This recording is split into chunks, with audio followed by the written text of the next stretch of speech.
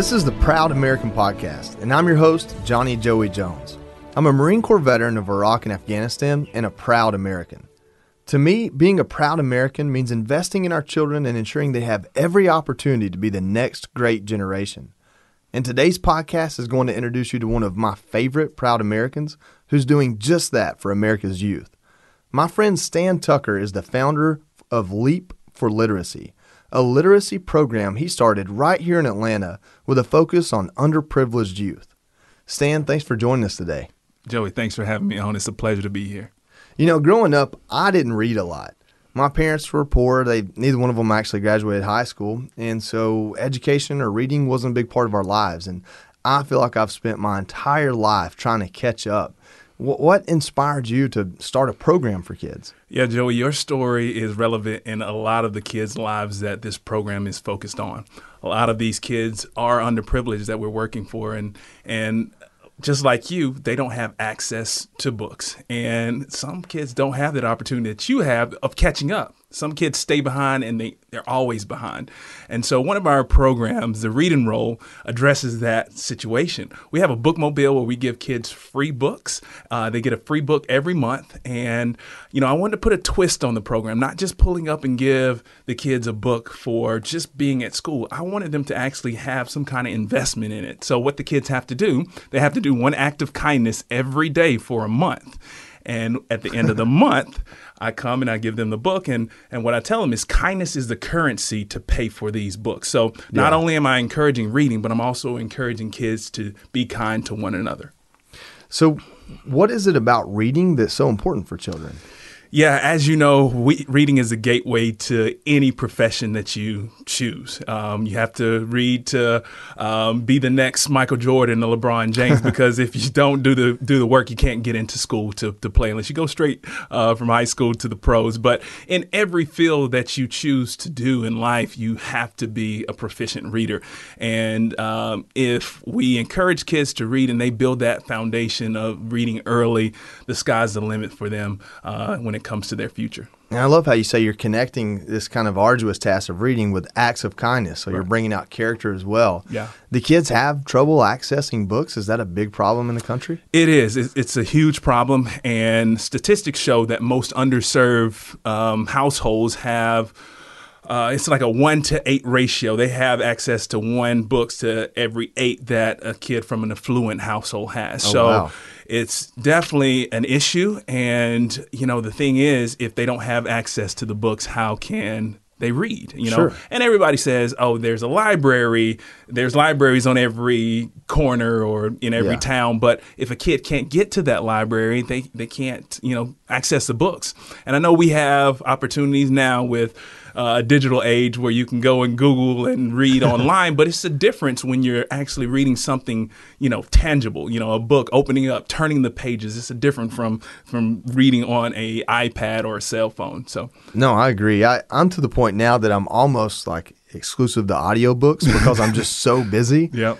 But if I were, 8, 9, 10, 12 years old, I might have a little bit more time on my hands, maybe consumed by video games. Right. Are you having to compete with video games and all the technology to get the kids to want to read? Yeah, and that's an issue. I have a 7-year-old nephew, and, you know, I wrote my own children's book. And, you know, a lot of times when I go visit him, you know, that's what it is. I'm competing with that Xbox. I'm like, hey, man, let's go and read some books and, you know, let me finish this game really quick, you know. So you're competing with it, and I understand. But I feel like as adults, we have to model for our kids, you know, what's important. And I think that's why it's important for us as to be a good role model for the kids and show them what's important. And if I'm in there playing the Xbox, you think he's going to pick up a book ever? No, he's not. So that's why I'm choosing literacy, and hopefully then I can be a role model for not only my nephew, but all the other kids that I get a chance to impact. You know, I've known you for a while. We actually used to work together. Yeah. People don't know that at Camp Southern Ground here in Georgia.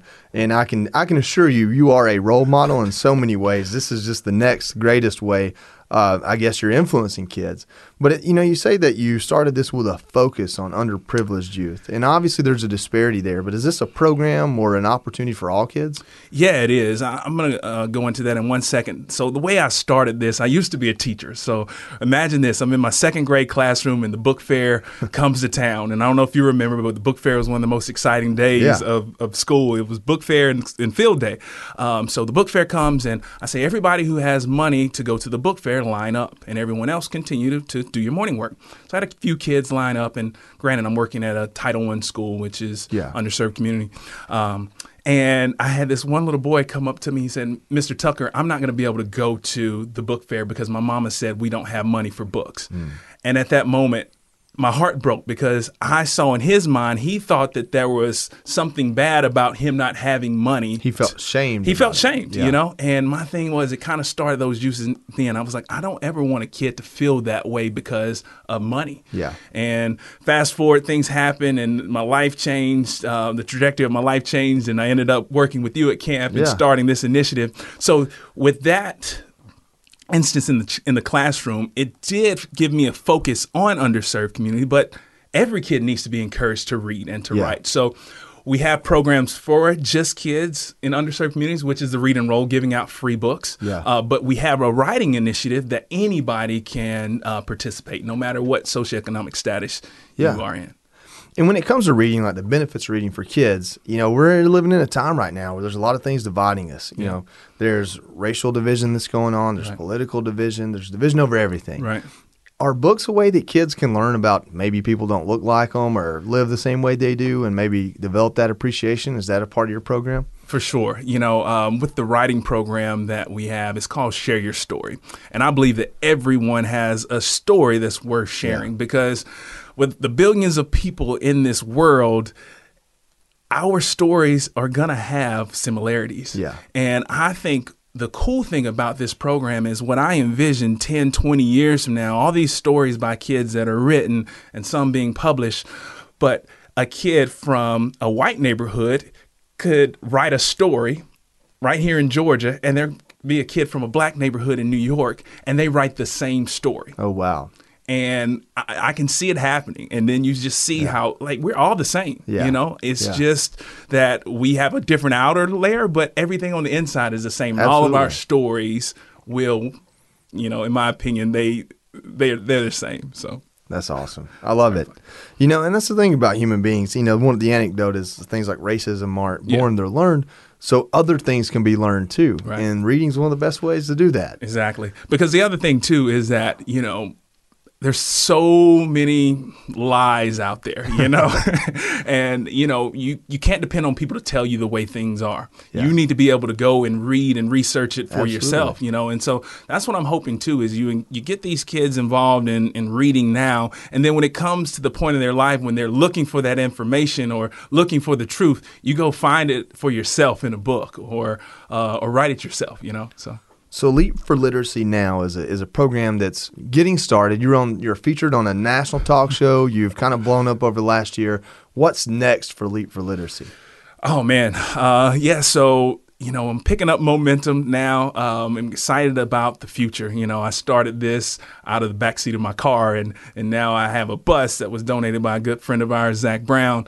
And now I can just see it. My hopes is to take this nationally, to be able to have read and rolls in every state and empowering kids to be kind to one another and empowering kids to share their stories. So right now it's on a local scale here in Atlanta, but the goal is to take it on a national level, and I'm taking steps to get to that point. Well, how can people listening get involved or help out or even get their kids involved in a program? Yeah, so if you want to get your kids involved in a program, we just started our Summer Share Your Story program, and this is the national program. First 500 kids to sign up. It's free, and they get an opportunity to write with a chance of getting their book professionally illustrated. Oh, so we're wow. going to professionally illustrate one kid book this summer. So there will be programs that you can go to our website and figure out how to get your kid involved in. And the website is leapforliteracy.org. Leap for Literacy we're a nonprofit, and we depend on charitable donations. So you can go to the website and donate, or you can text 44321 and then text Leap for Lit, and then that'll let you donate on that aspect. Well, Stan, thanks so much for coming on. I love what you're doing. I can see the big smile on your face. You're wearing a T-shirt that says "Be Kind," That's which is a part of the program, and I know that you fully embody that.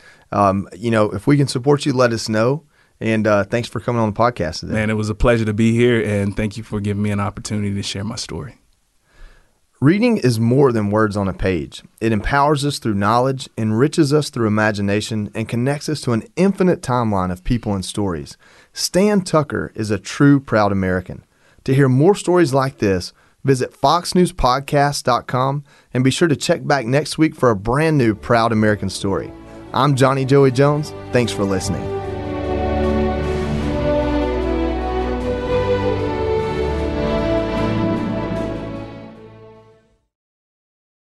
The Fox News Rundown, a contrast of perspectives you won't hear anywhere else. Your daily dose of news twice a day, featuring insight from top newsmakers, reporters, and Fox News contributors. Listen and subscribe now by going to foxnewspodcasts.com.